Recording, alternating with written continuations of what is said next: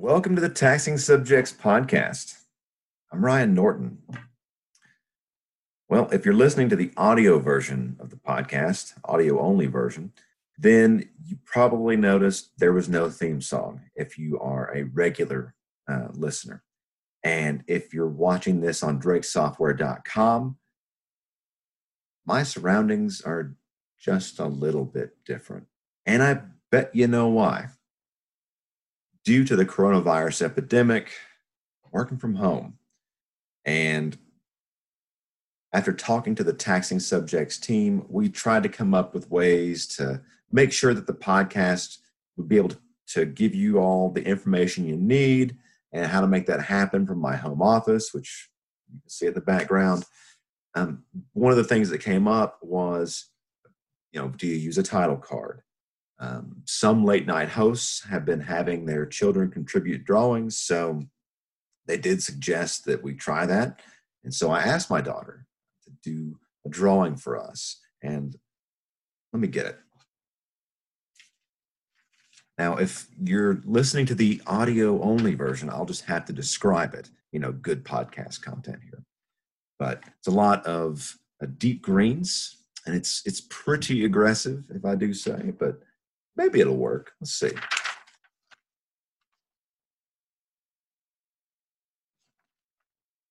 Now, what I didn't mention is that my daughter's 2 years old. So while she is extraordinarily talented, I don't know that will work for next time. But with all that said, let's get to why you're here, which is addressing coronavirus updates for the tax industry. So we'll just jump into that. Today's episode is going to cover things like delayed state income tax filing deadlines, the CARES Act authorized economic impact payments, and some temporarily suspended IRS services.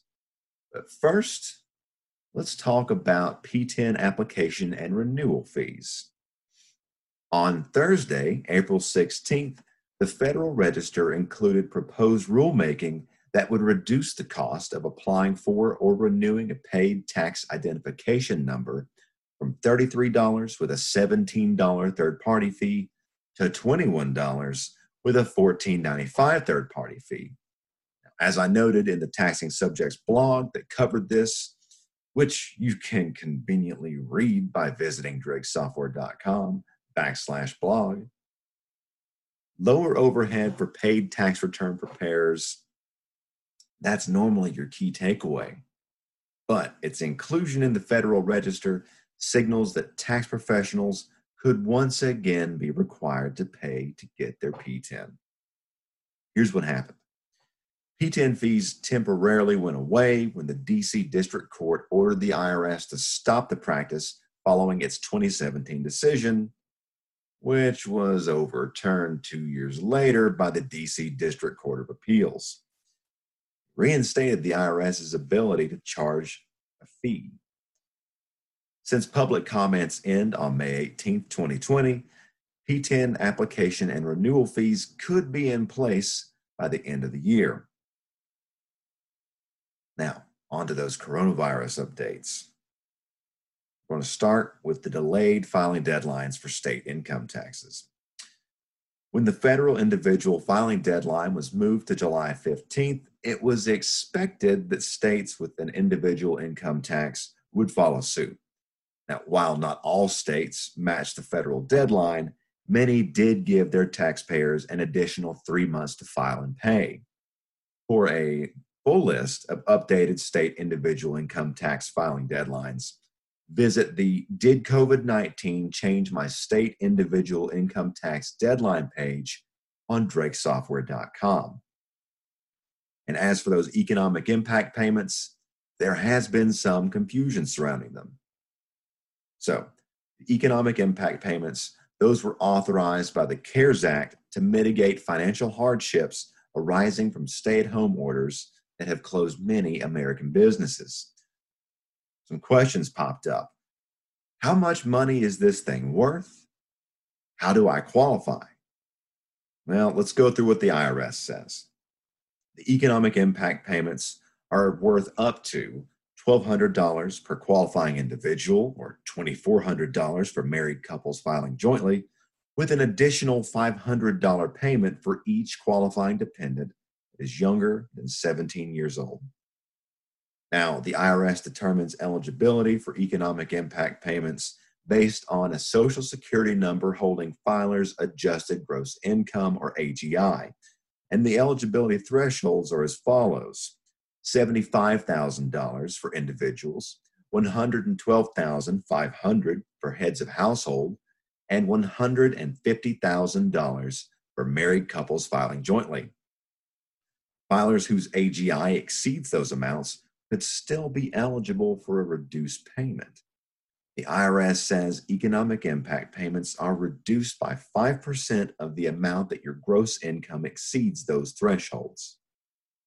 Initially, the IRS said it was going to use AGI listed on tax year 2018 and 2019 returns to automatically determine eligibility, meaning qualifying taxpayers would not have to do anything to receive their economic impact payment. That remains true for those who filed returns in the past 2 years, but there was some concern that qualifying Americans who don't normally file a return might not receive a payment. To address this problem, the IRS has a number of solutions. First, they're going to get qualifying information for non-filers from government agencies that are paying certain benefits.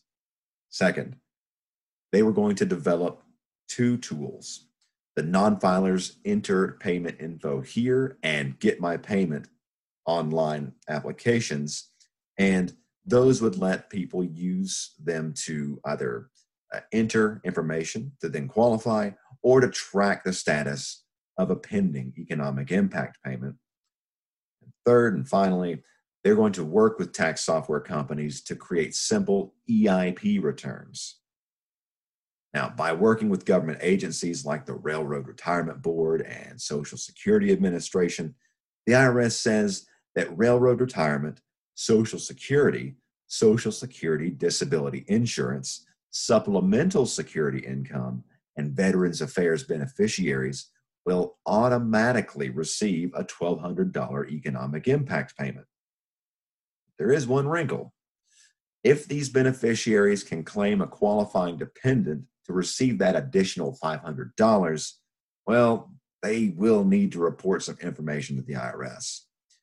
And if the initial $1,200 payment is already on its way, those beneficiaries currently cannot use the IRS.gov online reporting tools. That means filing an EIP return. For more information about economic impact payments, be sure to check out the Economic Impact Payment Information Center on IRS.gov. And finally, a number of IRS services have been temporarily suspended due to the IRS mandating its employees work from home. That was to protect against the spread of coronavirus.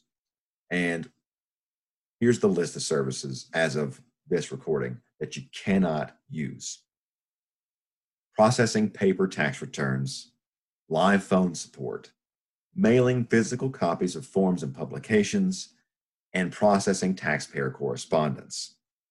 The IRS has also suspended practitioner priority services, which means that tax professional specific services and centralized authorization file requests are temporarily unavailable. And that's it for today. Stay safe, and I'll see you all on the next Taxing Subjects podcast.